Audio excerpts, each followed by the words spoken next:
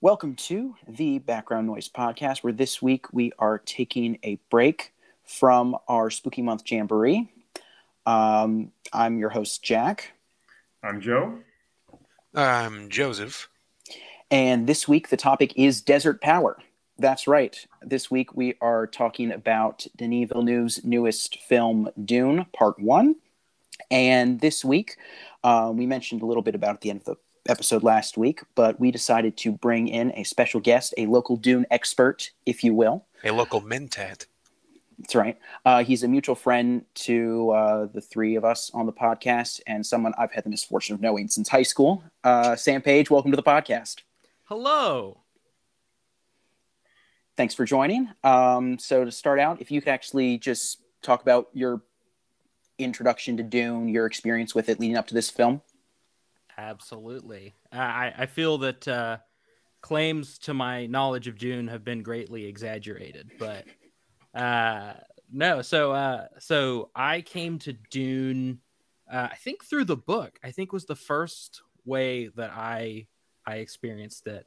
It was the audiobook because I struggle to read dense novels. Audiobook for sure.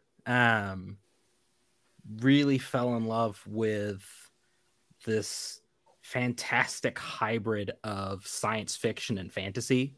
Really bridges the gap between those, which led me to discover more books. I've read now almost all of the original 6. Working through the last one.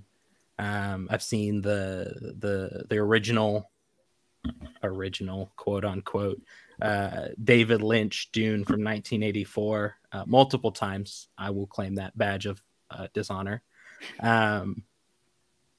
But fantastic property. Was really excited to get into this. Deeply disappointed by the year-long delay. And just really excited for this movie. Awesome. I think. Go for it, Joe. Well, of the four of us, of the three of us who are regulars on the podcast, I have the most experience. Obviously, less experience than our esteemed, honored guest. Knowledgeable he is. I think there were other people that I listened to on YouTube or on podcast who referenced Dune as being this really big sci-fi, like really popular big sci-fi property, and as it being a kind of hybrid fantasy sci-fi thing where it's technically, it's got the Star Warsy, Star Trekkiness of you're going to different planets and you have to deal with a galactic empire, kind of actually a universal empire in this particular situation. But it feels much more fantasy-like because everyone's fighting with swords and they deal with prophecies and things like that, which is very much more of a fantasy kind of genre trope. So I finally read the book. I read the first. I have read Dune, the first book, and I actually read it because I don't know, maybe I hate myself more than you do, Sam, because I was able to read that dense piece of literature. Look at this guy. He can read. Yeah, I know. It's crazy. I got 2 eyes and everything. I can actually read stuff. So I read the first book probably sometime last year is when I finished it, and planned to read the rest of them. I was kind of wanting to read the rest of them, and then after seeing this movie, and I've only seen this newest movie, which is Part 1. I didn't see the old 1980 whatever 84. 1984 movie, but having seen this one, I'm like, yeah, okay, I want to know more about this world, so I'm going to go back and read the rest of them eventually. Nice. I definitely have far less experience than both you and Sam on this, Joe, but I had heard of Dune probably for years. Just the name, it's usually associated with other classic pieces of science fiction literature like Hitchhiker's Guide to the Galaxy, stuff like that. And when I heard there was a film coming out, I think I heard it through like a YouTuber I like. He had said it was like one of the ones he was most looking forward to. A lot of the YouTubers I like for film reviews and all that ranked it very high on their list for films they were looking forward to. And I mean, it sounded good. The director, Denis Villeneuve, I've seen a couple of his films before. I think I'd seen Prisoners, which, while a well-told story, would not recommend, was a bit disturbing. Not really worth it. And then Arrival, I thought was kind of meh. So he's done very well with his films. Like, he's a director who I've heard a lot of good things about. And so this looked promising. And so at this point, I've picked up the audiobook with the intention of listening to it. I've borrowed the book with the intention of reading it. So progress. But going into this movie, I had very little knowledge except for very basic information that you'd probably read on the back of a DVD. So, but yeah, we'll get into my thoughts on the film later. But yeah, very limited knowledge going into it. So you knew there was a big planet that was covered in sand and there were giant worms? Basically, yeah. And that sand was really important. A planet covered in dunes? Nah. It's almost like that's where the planet gets its nickname from. Are there dunes in that movie? I'm not following. That's a bit too much for me. Much like David Lynch's film, a lot of stuff's going over not really going over my head. It's just really my big experiences were, I can't remember when I watched it, but as a general fan of the 80s, it's like, oh yeah, Dune. What is it? You got to watch that. And it's like, oh, well, that's cool. And at the time I didn't know, I wasn't familiar with David Lynch's particular style. So it was like, what the... This is the closest thing I'm going to get to a drug trip, isn't it? So needless to say, my introduction to Dune was very much, push into the pool and, was it trial by fire? I haven't read the books. I feel bad because, I've been trying to get back into reading. Might, try to ease in through audiobooks like, Sam did, but I want to read it. And, well, I got to say, if this, this latest movie is any, indication of the quality of the book, which I'm sure it is, then I am missing out because I really loved this, this movie. It was a lot of, I say a lot of fun. It's not like fun like Venom Let There Be Carnage is fun. It's like an actual competent movie that looks beautiful, and you can tell there's a lot of skill and talent put behind it, and because of that, you can enjoy it. Of course, I've already gotten into, the thoughts on the film, but really that film is the only thing I have with Dune, and that the acid trip that is the 84 one. Sure. Yeah, but I'm definitely pretty similar with you, Joseph, where it's like, you still have one up on me with the 84. Well, I don't know if maybe one below me with the 84 film. That's probably against you having seen that. But they're very the two are very different. Yes, I think having seen the 84 Dune, not read the book, and still wanting to see this probably speaks very highly to how much you could see in the concept. Oh yeah, because that movie is wow, interesting. I hope you're not friends with the person who told you to watch it still. Let's just put it that way. Well, to be fair, it was the internet, so unfortunately I'm still friends with him. Oh. Well, it's kind of hard to not be friends with the internet at this point, but you don't really have a choice anymore. Yeah. Well, before we dive into the movie, we're not even going to bother trying to do spoiler-free and spoiler-heavy reviews. We're just going to pretty much just go all over the place. So if you have not seen it yet, definitely, we're just going to say it now. It was great. Definitely worth a watch. So go watch it, preferably in theaters just to support the film. But if you can't, it's on HBO Max. And then come back and listen to the episode and listen to us ramble about this for 45 minutes. So watch it right now.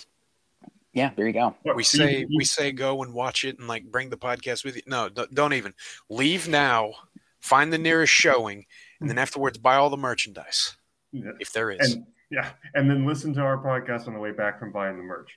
There you go. Or you can pull a Joseph and watch the movie while listening to the podcast at the same time, just like he watches the movies that we're talking about while recording the podcast.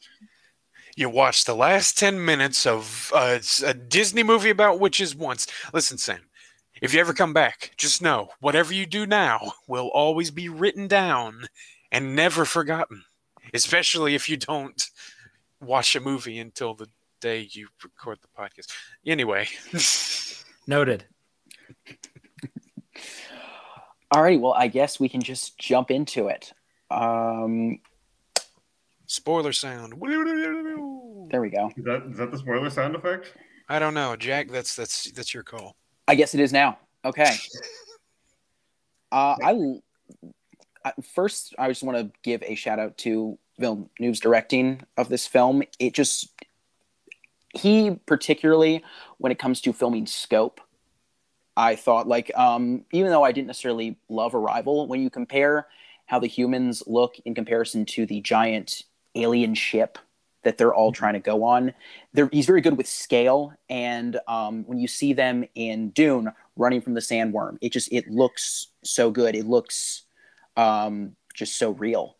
And so he was very good. I mean, even when you have Josh Brolin, the general character, and the rest of them running as all the ships are exploding, they look like real ships exploding, and they look like really tiny compared to the ships. Like comparison, he's very good at filming that. And I definitely think that was highlighted here with both things like the sandworms and some of the different fight scenes and explosions on set. Yeah, there's one scene in particular that really shows it off, where like where Paul and his mom are, because of reasons in the movie, they're running across the sand dune, and they end up being sort of chased by a worm, and they get onto rocks where the worms can't get to them, and you watch the worm like rear up out of the sand, and the mouth opens up, and it's the first thing that I think of that's most comparable is, I think of like in the Pirates of the Caribbean movie when the Kraken rears up and takes the ship, except it's 100 times better than that easily. Like you actually believe that this is a 400-meter long worm that was very annoyed that it didn't get to eat these humans that it was chasing, with the like bristle teeth fang thingies. Terrifying. Yeah, it's terrifying and awesome in the best way.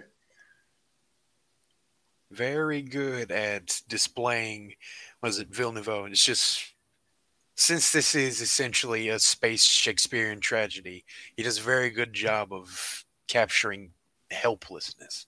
Going up against a giant worm, all you can do is run. You're under attack and you can't possibly defend yourselves. It's all crazy. And then just great with suspense too. I mean, they go hand in hand, those two things. But the one that sticks out for me in particular, and it's kind of might be not one that immediately springs to mind, is like when Paul and Jessica are trying to escape the ecological facility or whatever it was. They're trying to get away from I'm just going to call them Sakharans because I can't remember their real name.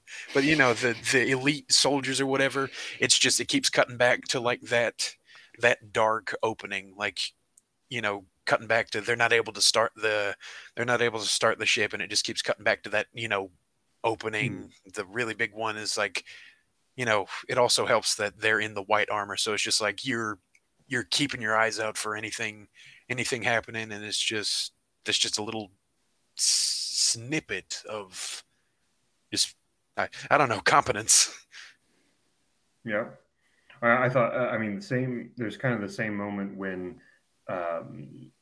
Paul and Jessica have been captured by the Harkonnen soldiers, and they're being flown out in the desert because of shenanigans. The Harkonnens can't just kill them, because if they just kill them, then it causes political problems. So they're going to fly them out in the desert and then just drop them off and let the desert kill them.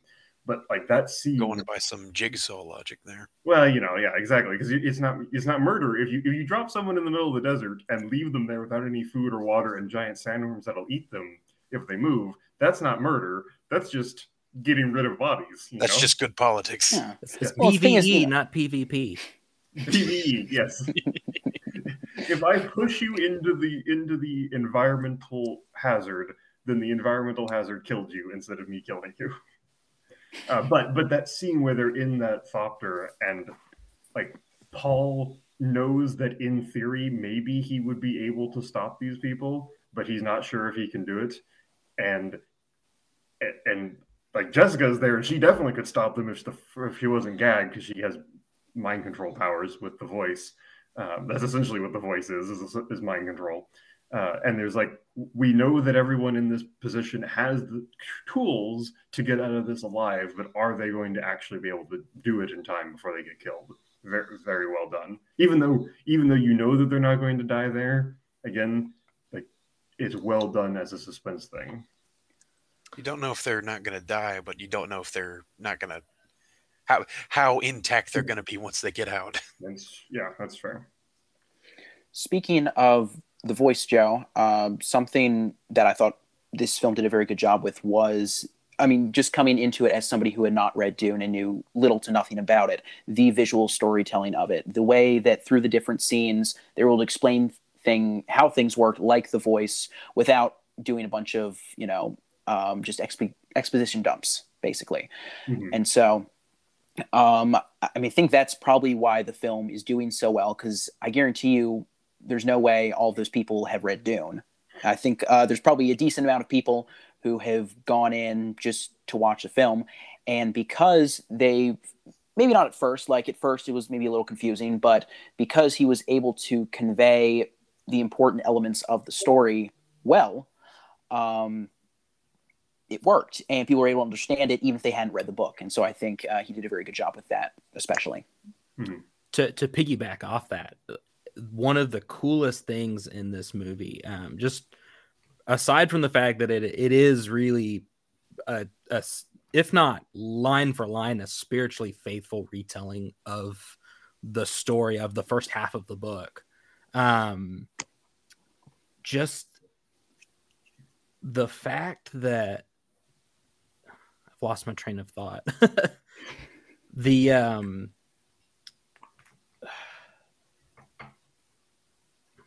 really have lost my train of thought. Oh, somebody's gagged him. He can't use the voice. The fact that in the book, you start off knowing almost nothing. Herbert doesn't start off with exposition. He doesn't do a lot of explanation. You get little tidbits at the beginning of the chapters that kind of almost give away what's going to happen. But for the most part, you're brought completely blindfolded into this world that he then kind of strings you along, feeding you just enough information to introduce the new concepts a little at a time. It's not this massive dump of new science fiction concepts or new fantasy concepts. And I like the fact that the movie, and in comparison to Lynch's version, which is 80s exposition voiceover for like inner thoughts, like shows its hand immediately. This movie kind of captures that quality of the book, where it leads you in. It introduces a few things at a time. It doesn't try to give you all of this at once and exhaust you in the first 20 minutes of the movie, which is really cool. And it shows a familiarity with the written work that's really cool to see. You don't see very often in film adaptation. Yeah, that's really cool. What were you gonna say? I was gonna say, like, there's so many scenes I can think of where they do seamlessly, not even like the magic or sci-fi-ness of it, because there's the scene where Paul and his mom are eating breakfast. That's like the first or second scene, I feel like, in the movie, and they teach you the voice, and you get the understanding that Paul and Jessica are both somewhat unusual because they can do this thing. But there's also the casual way that, oh, you need to report in full dress for this thing, and then Paul asks, is it military or ceremonial? And the way that plays out sounds normal conversational, but it also is telling you, the viewer, that hey, Paul isn't just not only is he like magically not normal person, but he's also a unusual individual within the societal hierarchy. The fact that he has to report to his father and they're going to be presented in some kind of ceremonial fashion for some kind of event that's coming up. All like those are obviously, as a person who understands what's going on, I don't need that, but it is very naturally done in the movie in a way that makes sense. Yeah, just from what again, you guys can correct me if I'm wrong, just from seeing the film, it didn't seem like he tried to dumb it down for the audience. It seemed like he was trying to present the story. It seemed like someone who loved the story and actually read the story, unlike David Lynch, and was trying to present his best version and really capture the heart of Dune in a film and present it to a way to best capture the story. And I feel like that worked very well. And I think a lot of the audience was still able to catch on whether they read the book or not. I just, yeah, goes back to how well the story, I think, was told, even though it's only half a story. Yeah. So I think that this movie proves that audiences aren't as stupid as a lot of directors and scriptwriters think they are. And if you write a movie and direct a movie, assuming your audience has an intelligence that's higher than the wattage of the average light bulb, they can still follow the movie and understand what's going on. That was my biggest fear going into this movie, again, because of Lynch's rendition. And even before that, Jodorowsky's pitch, the original Dune that later became Lynch's Dune, both from men who had not read the book and had no real source, like respect for the source material. My greatest fear, especially in the wake of Valerian and the City of a Thousand Planets, is that in order to make a Hollywood blockbuster, they're going to strip out all of the philosophy, all of the nuance, all of the things that make the property unique, in order to make sure that as many people as possible don't get lost along the way, and they can make as much money. And it's frustrating. And so it was really, really exciting. It's why I watched it at home on HBO Max like a loser, because I didn't want to be disappointed in the theater and have no place to go other than out. Yeah, it was a pretty good movie, but I mean, this guy just like screamed and threw up his hands and ran out of the theater. It was weird. I think transitioning from more of like the directing to the cast and like the acting, before we go into like specific performances from those who actually read the book, watching these portrayals, were any of them like what you imagined the characters being like in the book? Were they super different?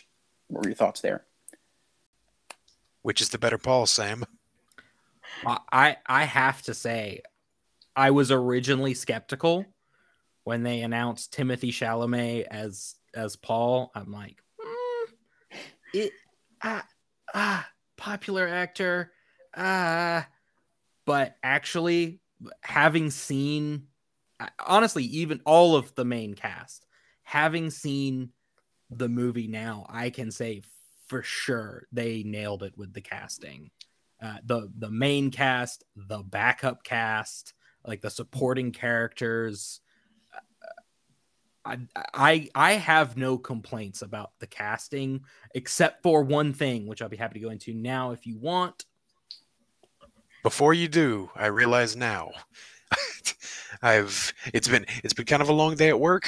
I said that Oscar Isaacs was, Patrick Stewart's character. It was Josh Brolin. I meant, because he's a Gurney, right? Yes. Sorry. But either way, two really good ones in the new one and the old one. Hard to compare. And that's a great segue, because that's the character I want to complain about. Ooh. Because in the novel, Gurney Halleck he's a musician, he's a fighter, he's full of quotations and poetry, but he can also kill a man by barely moving. A true Renaissance man. A true Renaissance man. Yeah. And that's unfortunately, I think, really lost in Brolin's portrayal. He's not that much of a main character in the first part of the book. He has some more screen time. Spoilers for part 2. He has some more screen time. Does he have more screen time? Anyway, I would say he does. If I remember correctly, he gets more screen time later on if they do that. And they lost that. There's no music. He famously carries around a balisette, which is a 9-stringed musical instrument, which he's seen in almost every scene carrying in the book, completely missing from the movie.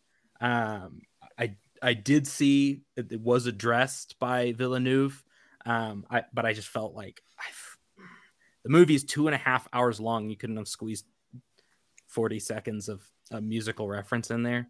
I think there is exactly one time when he has like a rhyming couplet that he says. Yes. On the carrier as they're landing, he does have a reference. It's not an overt reference. It does not stick out in my mind the way that a lot of his overt references are to even poetry that you or I would know, or in some elements he quotes the Bible or their version of the Bible in the year 10,000.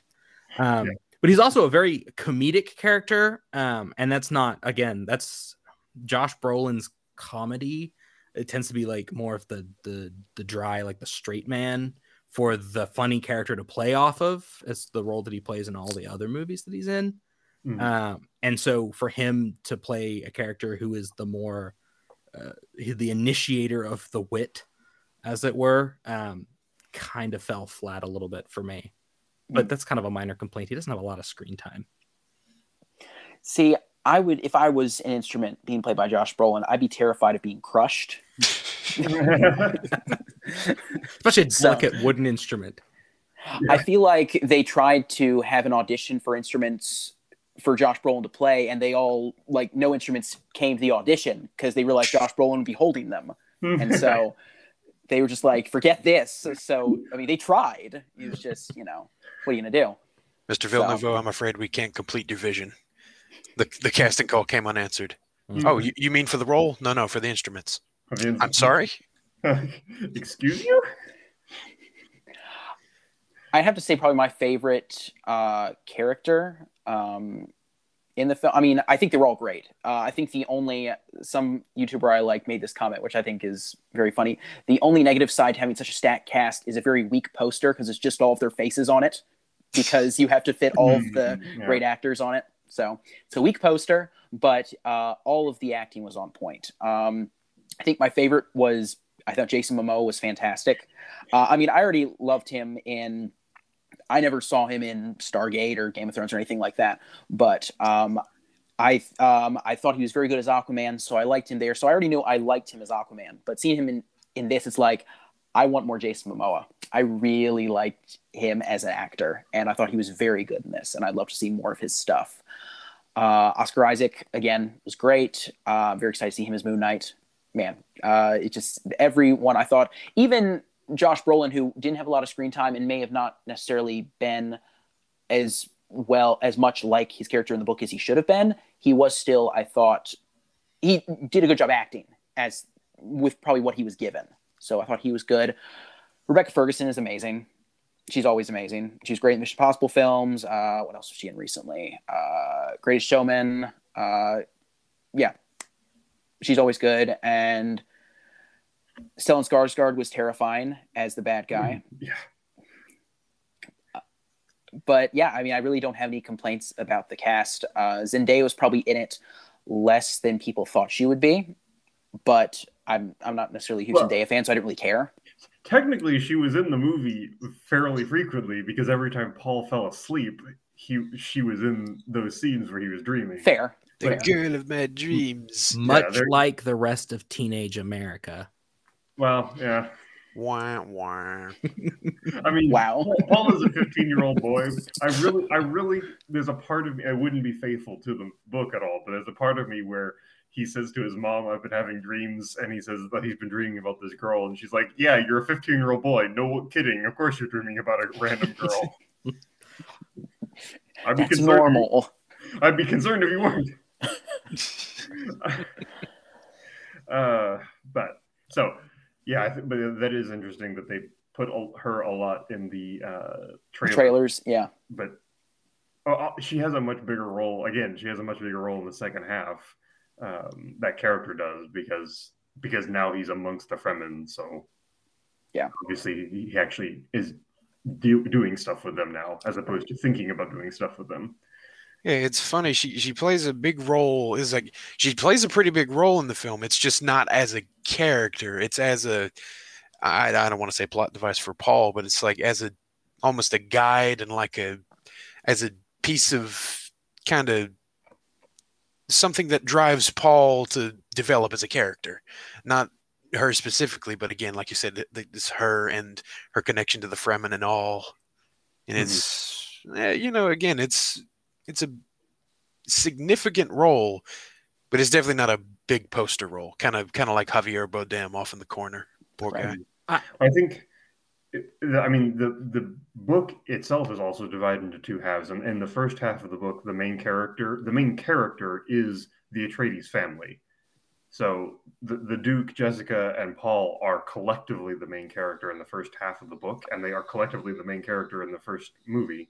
And then in the second half, the dad is dead. Spoilers. What? And Jessica's going out in the best way you can. Which we should talk about that, but we'll circle around to that. But then Jessica also kind of steps back as Paul becomes the main character, and so the people that he makes relationships with become more important because he becomes the central character. So which I'm assuming is how they're going to do the second movie, assuming it gets made. Which we'll get to. Yeah, that's very much in keeping with how the book is, where the main character is that core family unit. And I think that shows great restraint on the part of the filmmakers here to have, some of these really in-demand actors now, and then just put them in the movie enough to satisfy their part in that story up until that point, True. They're going to be really important in part 2.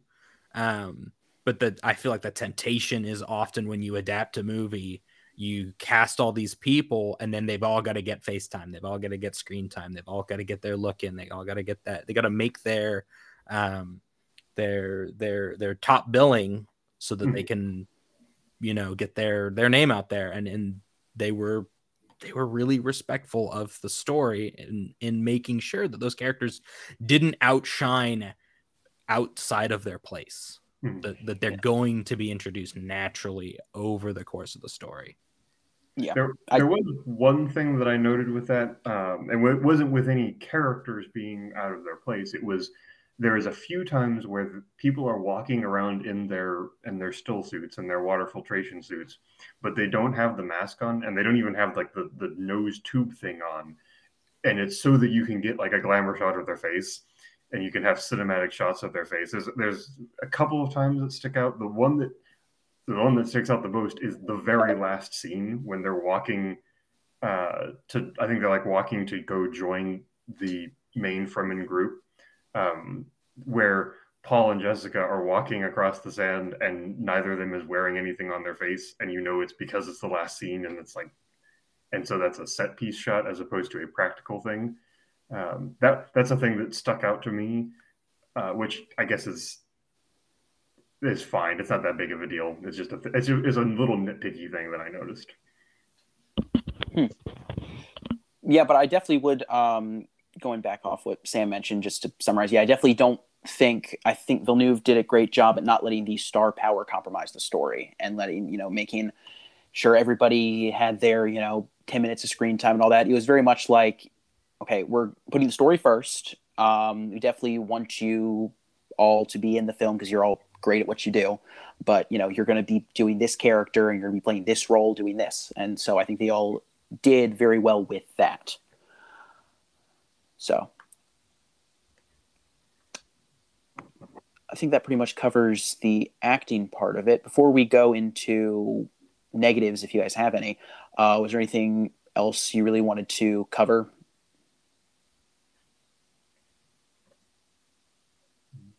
I mean, there's a lot. How long do you want your podcast to be? We are just under 40 minutes right now. And so we rather not have this go over an hour. So 4 to 5 hours. So I guess we can talk about like favorite scenes, highlights, anything that really stuck out. If you guys want to go over that, other than we've already gone over. I just want to shout out the emotional depth captured in this film. I think they did a fantastic job from the casting, from the directing, from the framing, just the way the scenes are put together, like the big dramatic emotional scenes, the happy scenes, what few of them there are. Extremely austere film. The upsetting, the triumphant, the nobility of these characters, and when the curtains pulled aside and you see behind the facade of royalty to the wrestling that they have with what is happening to some of them, is really cool. Excellently done. Absolutely just fantastic. I felt with the characters, which is a thing I find, especially in more of these blockbuster science fiction movies, not doing. Yep. That's fair. It's a very good summary, honestly, in terms of the impact. I mean, like one of the big examples of that, just to kind of drill down, because both the mom and the dad are characters who play like they play characters within their universe, right? Because Leto is a duke, and so he has to play the role of the duke. He has to play that role as a high-ranking nobility, but he's also a dad, and you can see that contrast in his personality of him having to juggle those two roles. Absolutely. And you see the same thing in Jessica and her having to deal with, because she's a member of the secret society of the Bene Gesserit, and there are moments where she's being very calm and collected, and she's being very she's being the member of the secret society, and then you cut to when her son is being tested, and she knows that she's not allowed to be upset, and she's fighting with the fact that her son is being tortured, but also she's not allowed to be upset about the fact that her son's being tortured. Like great example, like examples of what you're talking about. Of you can feel that these characters are people that have roles that they have to play, and they do what they have to do, and also you can feel the cost of them having to do what they have to do. Yeah, they really do feel real, which is great. Yeah, I think that just goes back to just the great cast, the great acting. They just all did such a good job with their characters. They're all so believable. I mean, just going back to Rebecca Ferguson, just how much pain she was in, that Paul was having to go through that test, all of that, just their journey, the brief time we're with Oscar Isaac. You can just see the love he has for Paul. These just characters in this world felt so real, and they just did such a great job with that. Relationship that Paul had with Duncan, you just tell there was a lot of history there. Just every single relationship with the characters was just excellent. It was just very convincing, and I think that just goes to show how great of a cast they really had. So, speaking of the cast and going back to Stellan Skarsgård, it's just going back to the '84 movie and like comparing the two. It's day and night again. Yeah, we can talk about the '84 movie a lot, but it's like, as disgusting as like the Baron is in that one, it's like it's almost played kind of for laughs. I mean, of course, he's this horrible person who does help bring about the main conflict in addition to the Emperor. Also, glad they didn't show the Emperor in this one. It's kind of good for that little mystery for part 2 or whatever.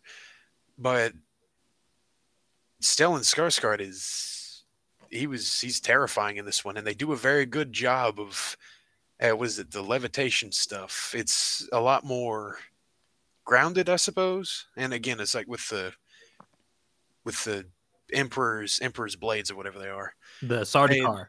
The Sardaukar, thank you.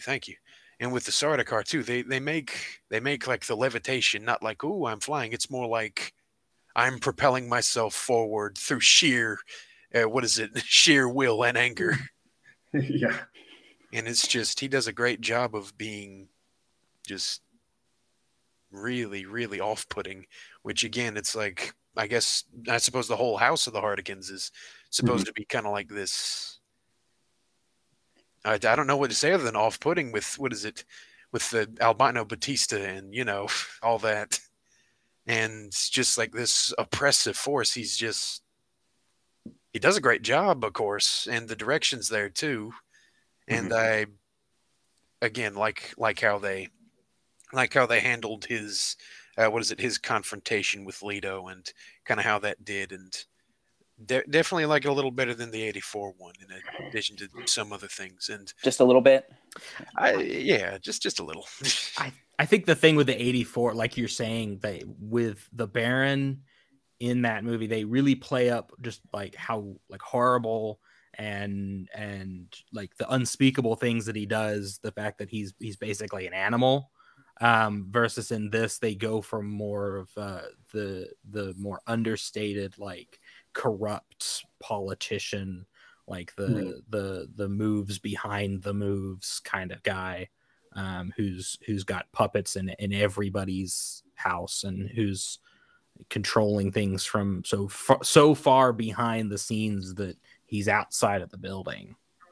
Yeah, you almost get the sense that he's a person who has so much control over every aspect of his life and over everything around him, that the indulgence that he has in his grotesque consumption of food is like the outlet of he's so much a rigid character that's so focused on all these machinations, and this is his one vice that he indulges in, and that's why he has indulged so much that he needs a floaty suit in order to be able to even move around.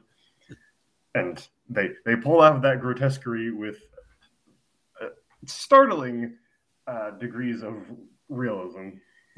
Yeah, it's much more understated, the grotesquerie, which is it the oil bath kind cuts of away from the campiness of the 84 movie. Yeah. Oh yeah. Yeah. Only other thing I wanted to add, I mean, minor thing. Hans Zimmer's always a win. I thought he did a very good job with the score. Thought it complemented the film very well. I mean, he's great, but is he Toto? Yes. That's what I said. Yes, that's right. The Toto. I will go on record now saying that Toto's soundtrack for the '84 film is the best part of that movie. If you like guitar riffs and synthesized orchestras, go and listen to the Toto soundtrack. Oh no, I think it's me. I don't doubt it. I don't doubt that it's great. What does make sense to me is why they would even bother to get Sting for the movie if they're not going to have him sing some song. I'm still mad that he didn't sing his song Desert Rose on the desert planet of Arrakis. A lost opportunity. Opportunity wasted. I still can't get past that one. That's like, all right, yeah, I get it. I get the trippy visuals. That's with the style. All right, maybe I get Toto. It's like the futuristic thing, and it's like, I'm sorry, who's coming out of the pod? Oh man. I think if we were to go into things I didn't like, as far as the film, I can't think of really much at all. I thought it was very all well told, all that, very exciting. The only thing is not only is there not a part 2 yet, I mean, it's like it hasn't even been announced. I can't think of a single time this has happened with. I mean, I can think of plenty of films that have multiple parts to them. I can't think of a single time where a film has been released and they have not even started working on the second one yet. And there's been no official announcement of a second one for something on this scale in like a long time. This has had so much hype. What is it? If half of these, I say half of these is like, oh, well, what movies you're talking about? I don't know. You can think off the top of your head like a ton of movies that didn't deserve sequels that got them in like, I don't know, the past 10 years. If this doesn't get one, I'm gonna send a very strongly worded letter to what is it, Warner Brothers. But yeah, I don't think there's a world where there is not a Dune Part 2. And I'd be extremely shocked if it doesn't least. happen. Right. Yeah, I mean, who knows? They might even do, Dune Messiah, and they might do others. That'd be great. But just since I'm definitely more of a pessimist than an optimist, unfortunately. So I'm just going back to thinking that, if it doesn't happen, would I even go back and revisit this knowing that because it does very much have an abrupt ending. It is very much this is definitely a part 1 and this is not the end of the story. So. Oh yeah, from the start you get that feeling, even though, I mean, yeah, it says Dune Part 1, but even then it's like midway through the movie, it's like you're watching the opening scene. It's like you could have the breakfast scene and then do a quick cut to them landing on Arrakis and then do one dream thing and then show the Harkonnens blowing everything up and then do the rest of the film or do the rest of the book in the film, and it would have been passable. But you just described the screenplay for the 84 Dune. Exactly. That's what happens. There's about 20 minutes. That's the 20 minutes at the beginning of the book. And then basically a glorified music video, which is a montage of all of the events of his life up until the end. And then the big battle. And then you're done. And you're like, was I on drugs? The answer is yes. The answer is yes. So several people were on drugs in the making of that, I'm sure. On some sort of spice. Yeah. Well, I mean, spice melange. It's spice is fascinating. We can talk about the world building. Can we talk about the spice? I've been wanting to talk about the spice for a long time. I mean, I very much enjoy the world building of Dune. The fact that here is this world where really the entirety of the universe revolves around this one planet, and the fact that it's the only source of the magic substance that can do all of the cool things. And yet that place where you get it from is a place that nobody wants to be on. Nobody wants to be on Arrakis, except for the people who are on Arrakis their entire lives and don't know of anything better. And even they probably don't want to actually be there. They just don't know. They can't imagine anything better than where they are.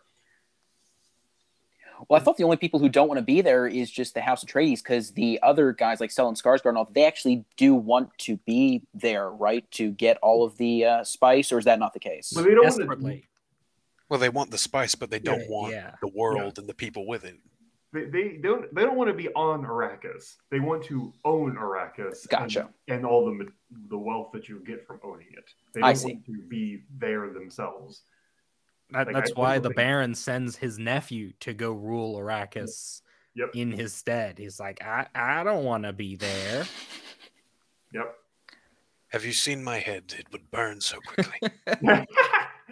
I mean, I don't know, with the paleness of Dave Bautista, I think he might sunburn. That's all I'm saying. Yeah. Yep.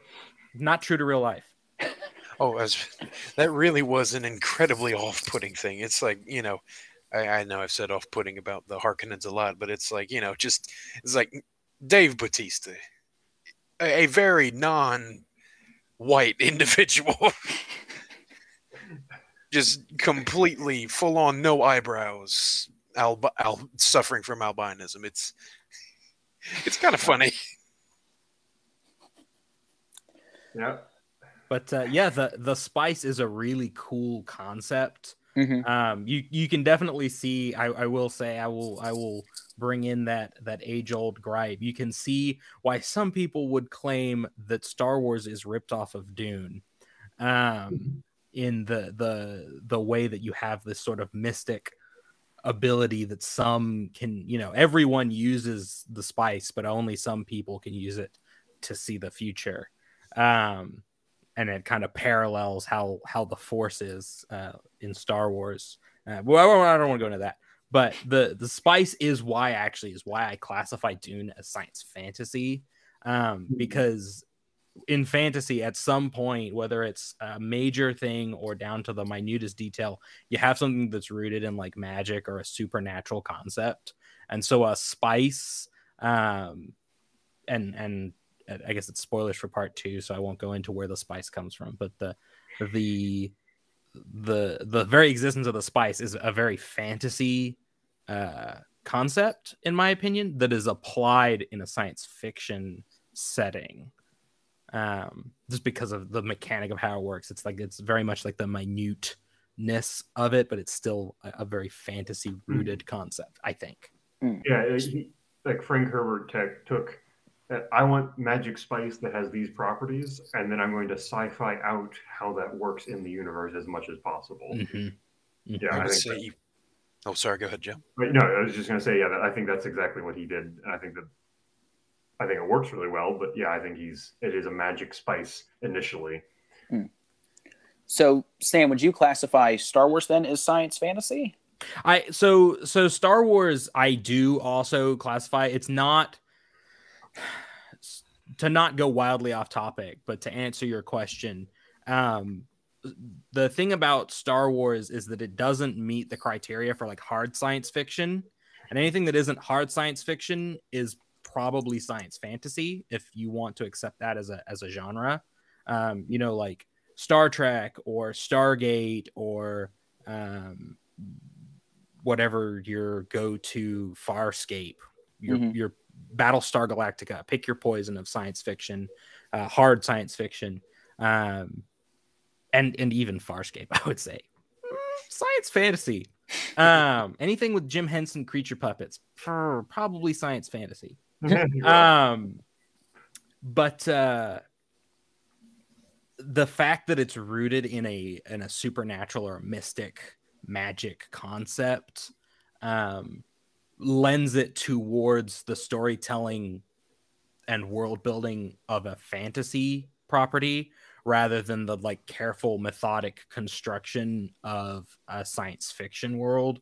Like in Star Trek, basically everything can be explained. It might not be explained with real science, but it has a logical consistency within it. The way that warp drives work, the way that transporters work, the way that phaser arrays work, versus in Star Wars, the Force is a mysterious power that binds us all together. And it's got like a spiritual connection, kind of like how it, the Fremen and all view the spice as compared. I like that. It's like it's almost like smashing the science fantasy and the hard science fiction together with even the concept of like I really like the fact that nothing's going to top the 84 visualization of the shields, but I really do like how the technology of this world, well, beyond Arrakis, mind you, in a way, has evolved so much that it's a new scale of warfare. It's like we've gone back to blades because the shields are so good, guns don't work. And like because you're back to blades, like this more fantasy-like society, the Fremen kind of have an advantage over like the science fiction society of I guess what's the good term for it? The Imperium. That's more Warhammer, but yeah, have the advantage over that. And I do feel like overall Dune is more science fantasy just because it seems a lot of the people, even the ones in like the militaristic, like futuristic technology empire, have an almost reverence to the spice, well, except for the Baron, who's just like, yeah, go ahead and sell our profits and make sure you don't sell it too quickly. But there's almost like yes, the spice. And I think that reverence is kind of that's one of the good things about the '84 movie and its kooky, kind of hokiness. It's like it actually kind of captured I guess the awe the people have of the spice. I mean, and it again, it's like with the weird inner monologue thing, but yeah, I think it captured that pretty well. Go ahead. I would absolutely agree with that. It leans very heavily into the mysticism of it, which was popular at the time. It was, absolutely like the contemporary films for the '84 Dune are like the Beastmaster and like Conan and Masters of the Universe. Mhm. Like it leans very heavily into that sort of like mystic fantasy, and it does capture it well. It's just a poor it's a poor execution, but a good thing done within that poor execution, for sure. Interesting. But the interesting thing, and actually I just thinking about this, Herbert, this was actually the issue that Herbert ran into when trying to publish Dune, was that when he went around with this manuscript for Dune, all of the science fiction magazines basically told him that science fiction fans didn't want to read that much. Like science fiction is short stories and short stories only. That's what science fiction audiences want to read. And so Frank, did you really expect me to read all that? Exactly. And so he shopped that script around for a long time until he found someone who was willing to publish it. And if I remember correctly, I think I read somewhere it was actually published by a company that actually produced technical manuals.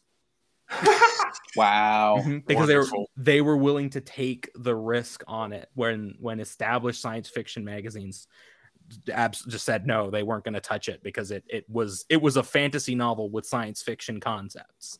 Yeah. Man. So we actually should probably be doing our final reviews and wrapping up, but just to go back to what you were saying originally, Sam. I want more. Just to make sure. So the main difference between science fiction and science fantasy, what you're saying, is a mystical element at the center of that world. That's how I make that delineation. I don't know if other people find that helpful. Maybe that muddies the water. Maybe that's me being really pretentious. But it helps me kind of divide things up. If I'm going to recommend a movie to you, and I know that you like science fiction, but you don't really like fantasy, I might shy away from some of the properties that embody that sort of more fantasy elements than science fiction elements. Interesting. Okay. Yeah.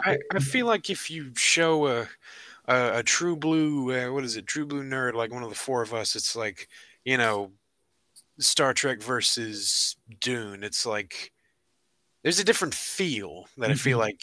Well, I feel like even if you're not a nerd, it's like there's a different feel you could probably pick up. Yeah, I definitely am the kind of person where I have enjoyed Star Wars and now Dune a lot more than I enjoyed Star Trek, and they definitely have a feel like Star Wars and Dune. Obviously, like the very different tone. One of them is a lot more bleak than the other, but they do have that same kind of mystical, magical feel about how the world works that is different from how the Star Trek world works, for example. At its core, a fantasy novel is just an elaborate fairy tale, and I think that's what makes them so accessible. Is that we all grew up with whatever culture you grew up in, whatever country, you had your traditional fairy tales, your fairy stories, your concepts that are your fables, things that are rooted in just a suspension of disbelief.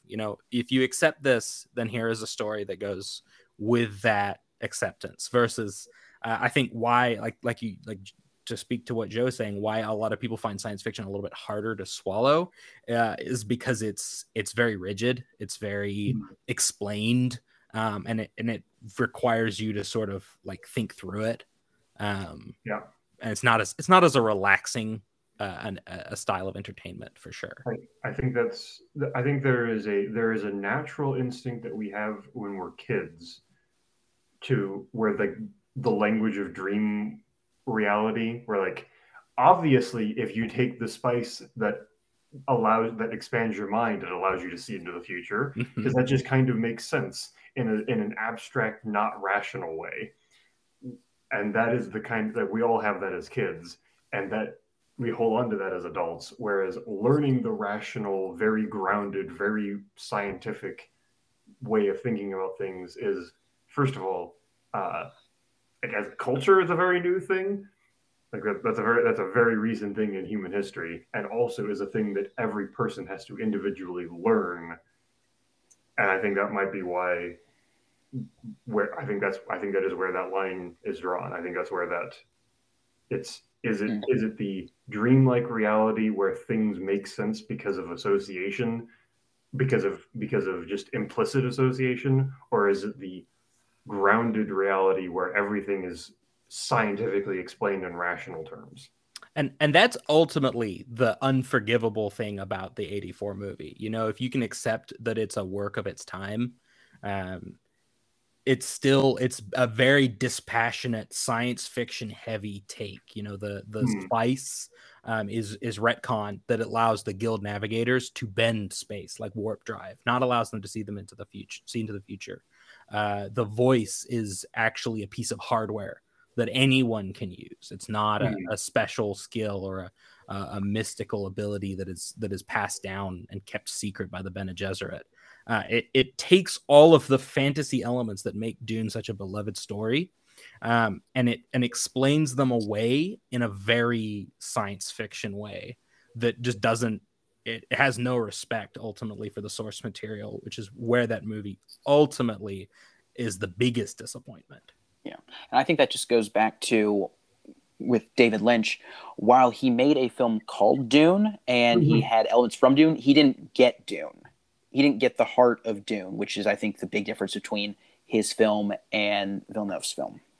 I feel like he got Cliff Notes, saw that it said science fiction, and is like, oh yeah, the voice. So that's weird. That's like a cool power. What kind of technology does that instead of, going deeper? And, well, Yeah. Speaking of that, what is it?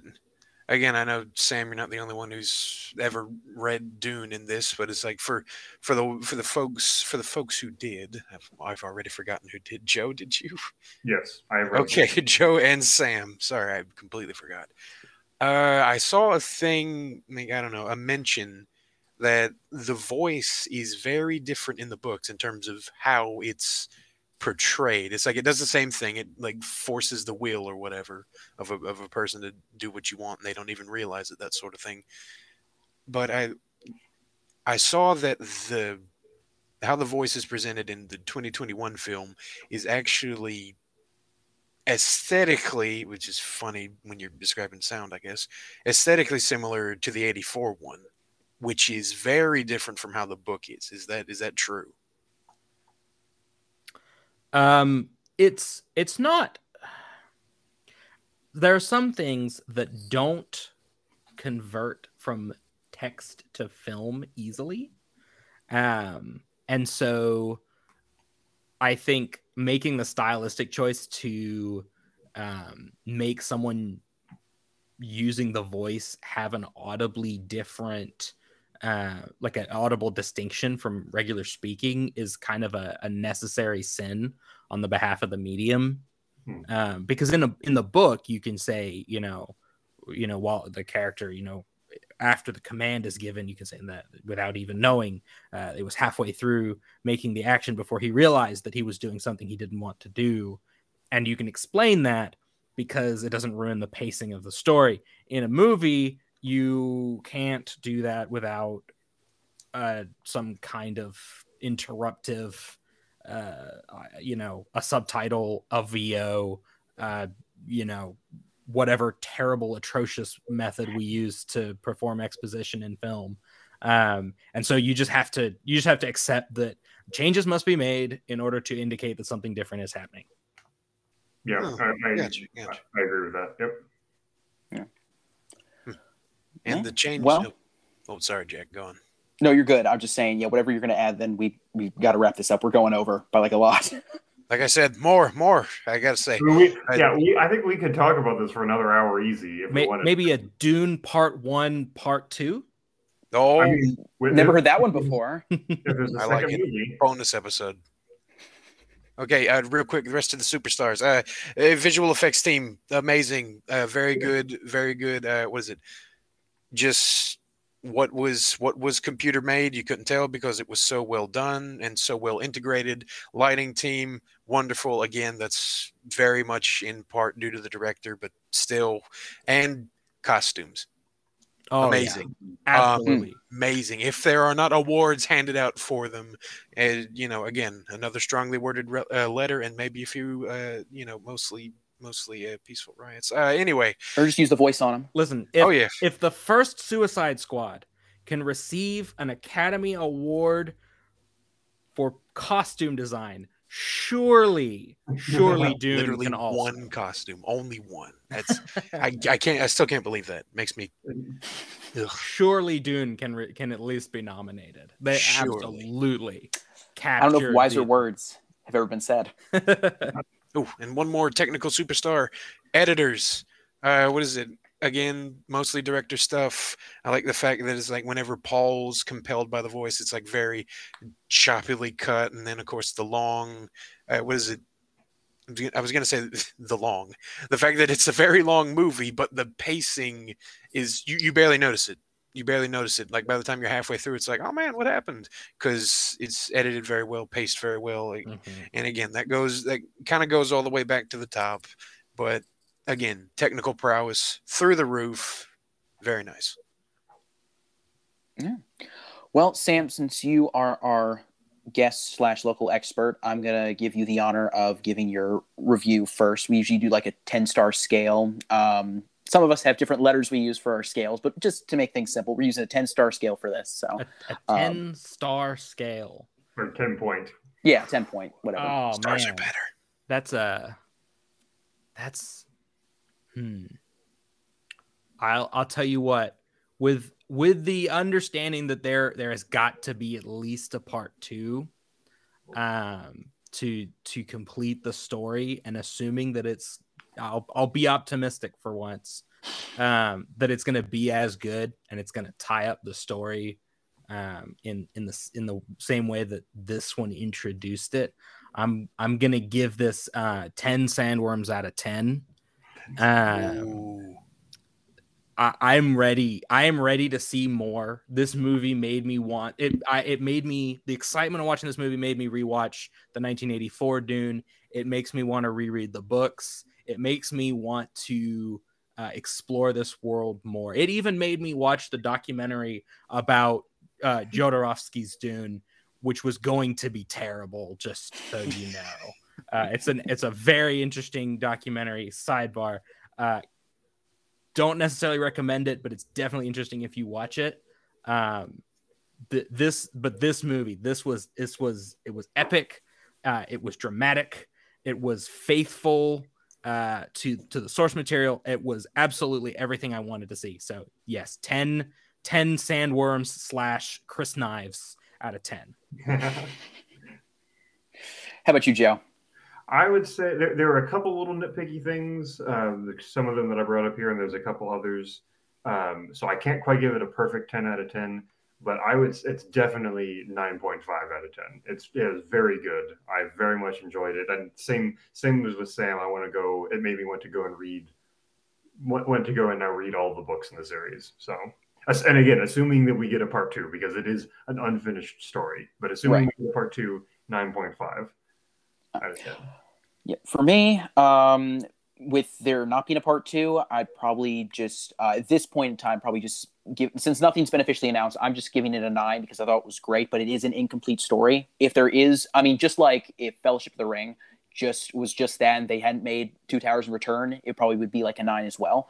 But yeah, if they do make a part 2 and complete the story, I could easily see it being a 10 for both of them and being one of the best sci-fi or science fantasy odysseys of this decade. So I'm definitely very excited to hopefully see a part 2, and it definitely makes me very happy that I picked up the audiobook and gotten the book or borrowed the book, so I can knock those out and hopefully knock out at least that original trilogy. So very excited to step into that world after seeing this film. And how about you, Joseph? Well, again, as the first true outing into Dune, as in like a very more accurate look. Again, I gotta say, loved it. It was very, very good. I eagerly await a part two. Again, you could, my middle name could be cautiously optimistic. No, I'm full on optimistic this time. It's like, I'm very much expecting this story to get wrapped up, but as it stands, it stands on its own. It stands on its own as a technical powerhouse, as a very well told story with a very very good cast. So that's a 9 out of 10 for me. I don't have a creative thing, unfortunately. Unlike Sam, I guess 9 poison molars out of 10. Yeah. There you go. Alrighty. Well, Sam, thanks so much again for hopping on. Yeah, I think thanks, we've Sam. all Absolutely. enjoyed Thank you it. for having me. Absolutely. It's been a blast. And yeah, well, this has been the Background Podcast where if you're listening, we appreciate you. And if not, it's okay because you weren't missing anything. So next week, I believe we're going to be capping off our Spooky Month Jamboree with a watch of The Thing. Is that right, guys? I think that's the plan. Fantastic. Sam, I'm the only one who's seen The Thing amongst the three of us. Hey. I think we all kind of know what happens in it. But yeah, but it's not about the destination, man. It's about the journey. Well, and boy, is it a journey. We'll get to experience that next week. Alrighty then. Well, then we will see you all next week. See ya. Where's the spice? The spice mellow. The spice must flow. Desert power. Oh.